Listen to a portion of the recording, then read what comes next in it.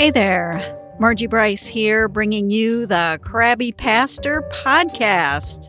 And I don't think you're going to be too surprised to know that it's too easy today to become the Crabby Pastor.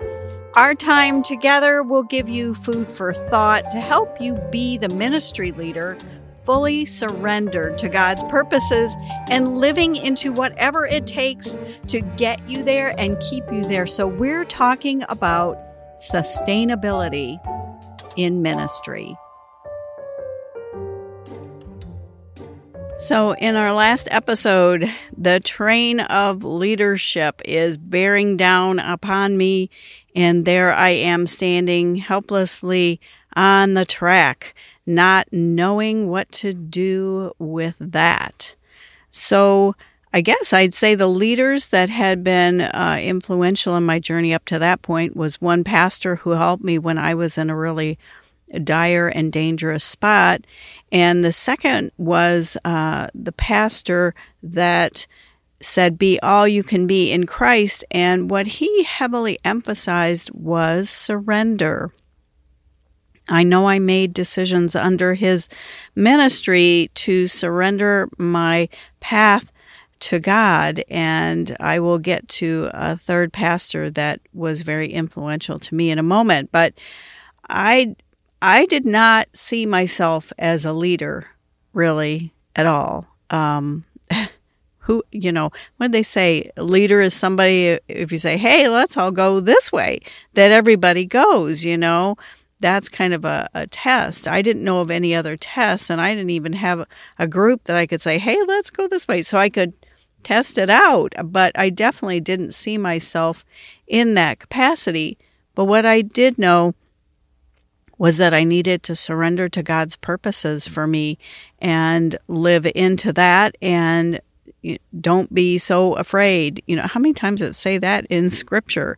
Lots. And I needed to hear that lots. That's probably why it's in there, lots, is so that we are regularly reminded not to be fearful. So I did step into that. And then, baby, I stepped into that. And I led this startup that had been going about 4.5 years. I was a chairperson for 2, and I led them through a strategic plan, a 5-year strategic plan. So in that era of my life, things were actually really good, really good. Things were going well at work. I was staying as busy as I wanted to be. If I said, oh, I'm sorry, I can't meet with you then, I have an appointment. You never knew whether I was, at a nursery school going on a field trip or having lunch with a friend or what I was doing. And so things were going good at home. At home it was a fairly easy transition. I kept waiting for, the big bomb to drop and things to start to go really bad at home. But my husband is not the kind of guy that, comes in and bangs his fist on the table and says, all right, everybody, I'm in charge now. He's not that kind of a leader. He is, and to this day, it stands that both my older sons really have a good rapport with him, and that's probably an understatement there.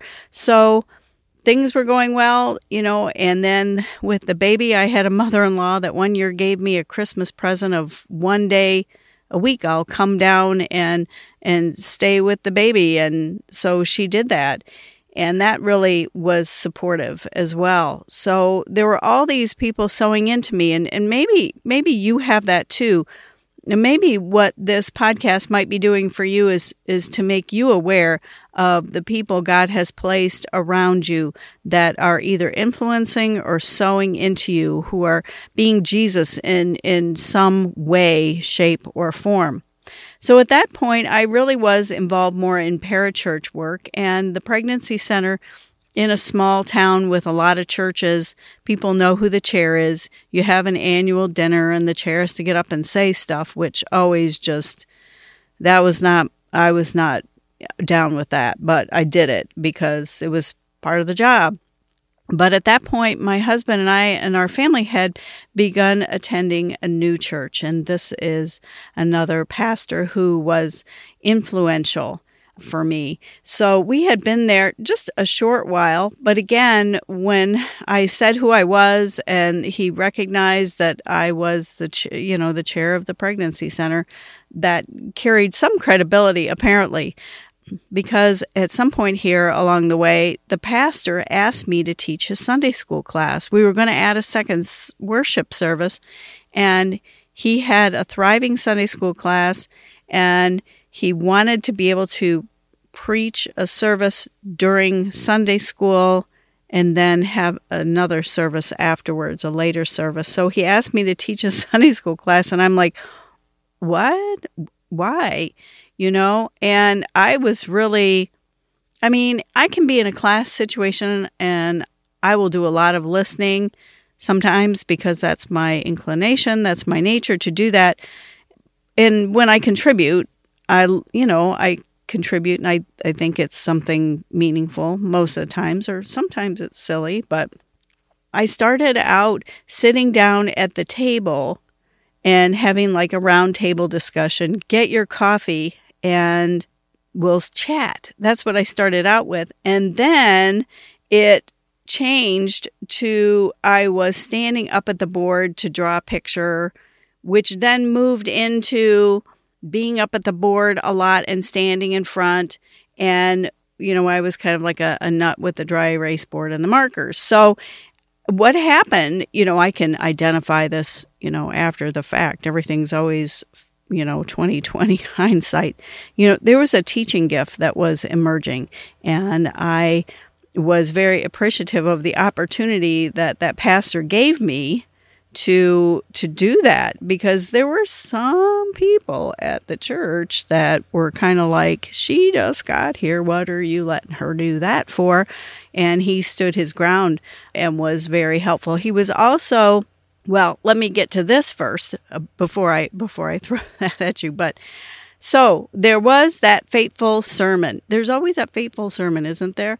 But in all honesty, and I really hate saying this, but I have to say it, I don't even remember what the sermon was about. I could not tell you what book of the Bible. I could not tell you anything. But I can tell you this, that there was a moment near the end of his preaching where God said to me, "Are you ready to give me that list?" And so that to me was a point of surrender kind of question. And I had been keeping this list, like, I'll do anything for you, Jesus, but, and then, we all, or some of us have the, I don't want to go anywhere that is third world, or I'm, and I say that because I'm a chicken. That's why I say that. I don't want to, Jesus, do for you. I don't want to get up in front of people and talk, okay? And I had a list, I think there was like 5 things on here. You can ask me anything, Jesus, like it was a physical list. Ask me anything, Jesus, but these things. So, of course, that there's going to be a point of surrender coming. And I had already had a pastor that was pretty adamant about what you do in those moments. And in that moment, when God asked me to surrender that list, I was up at the altar praying, and I surrendered the list. And the next thing you know, I was meeting with the pastor. He said, let's meet. And oh boy, there we went.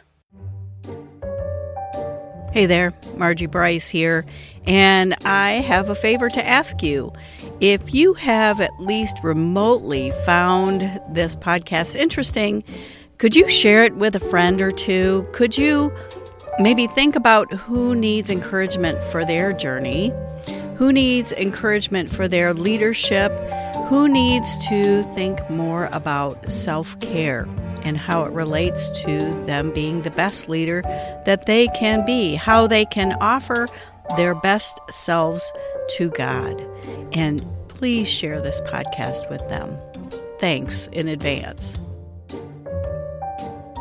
So God is asking me, will you give me that list? That was more the question, will you? That's willing. This is an act of the will. This is an act of the will, surrender level act of the will. And so I did.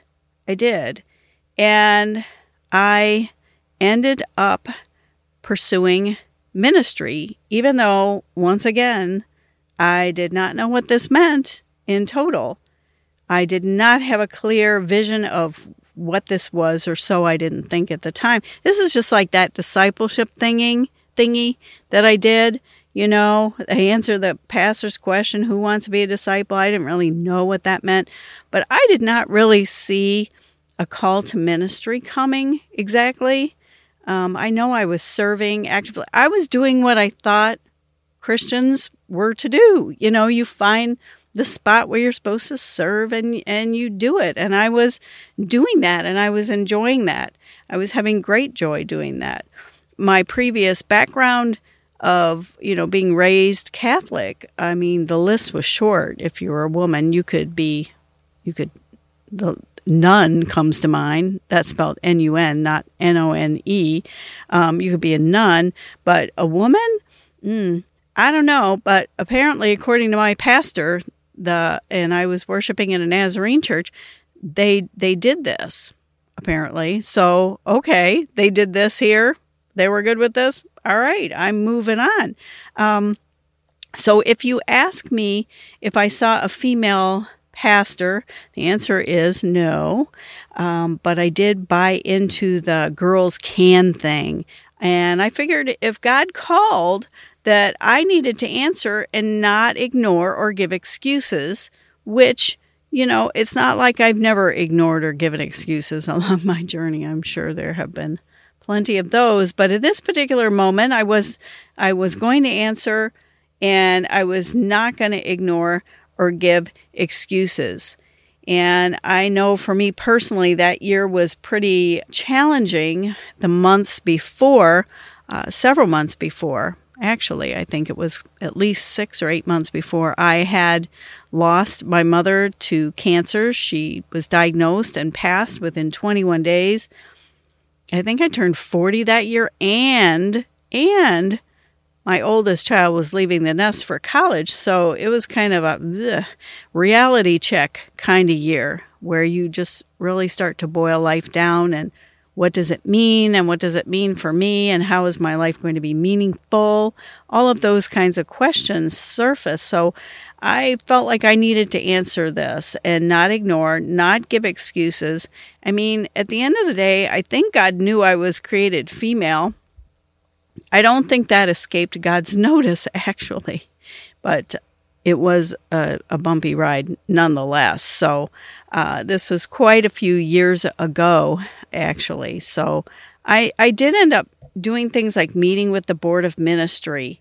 And at first I thought I was going to do Deacon of Christian Education because, you know, I like the teaching thing. And that made sense, right? That made sense. And then along the way, I recalled in my early days, shortly after I'm sitting at the kitchen table reading my Bible, crying over it, and my friend Sally said, "You need to listen to contemporary Christian music. Here's a station. Go listen to this." And I'm listening, and I'm understanding as I'm reading scripture more, like, oh, hey, wow, these songs have scripture in them. That's pretty cool. Like I said, there was a part of this where I was pretty clueless. And then I could see myself standing and speaking to people about different things. I could see that. And I just thought, you know, that's like delusions of grandeur. This is the part where if I had been a little church girl, raised in the little church realm, I might have had a better clue. But along the way, I understood before a board ordained ministry meeting that, oh my goodness, I think this is a call to preach, even though I had already filed paperwork that said I was doing the Deacon of Christian Education. So at one point, though, I did meet with, this is no joke, it was a round table in a small room, and it wasn't brightly lit. So there was like this one single bulb hanging down that hit over the middle of the table. You know, it was like almost, and these dudes in suits, it felt like an interrogation, and I hated to burst their bubble, but along the way they're talking, they're asking me questions, and then they said, "So you're going to you're doing the Deacon of Christian Education, your deacon track, right? And I said, well, I think I have to shift that. I think I'm going to have to go elder, and I'm going to pursue that because I think I have a call to preach. And I didn't understand that until fairly recently, as in after I submitted the paperwork. So I'm pretty sure I messed up their meeting. They were, what? Because there weren't a lot of women elders there, unbeknownst to me, except I kind of got a clue when I went to the annual assembly and I'm looking around. I mean, you can't tell really exactly who is the female spouse of a pastor and who are ministry people exactly, but I was starting to assess the lay of the land and what I had walked into. And along the way, I did end up in the course of study, which I went through several classes, and in particular, I got involved in one class that was taught by a woman elder, and that was pretty cool. That was very cool, actually. But at one point, near the end of class, she came up to me, and this is after reading my papers and what I had done and yada, yada. And she said these fateful words to me, if you are seminary capable, you really ought to be going to seminary. And let me tell you, that was really not on my radar whatsoever. So I was like, oh my goodness.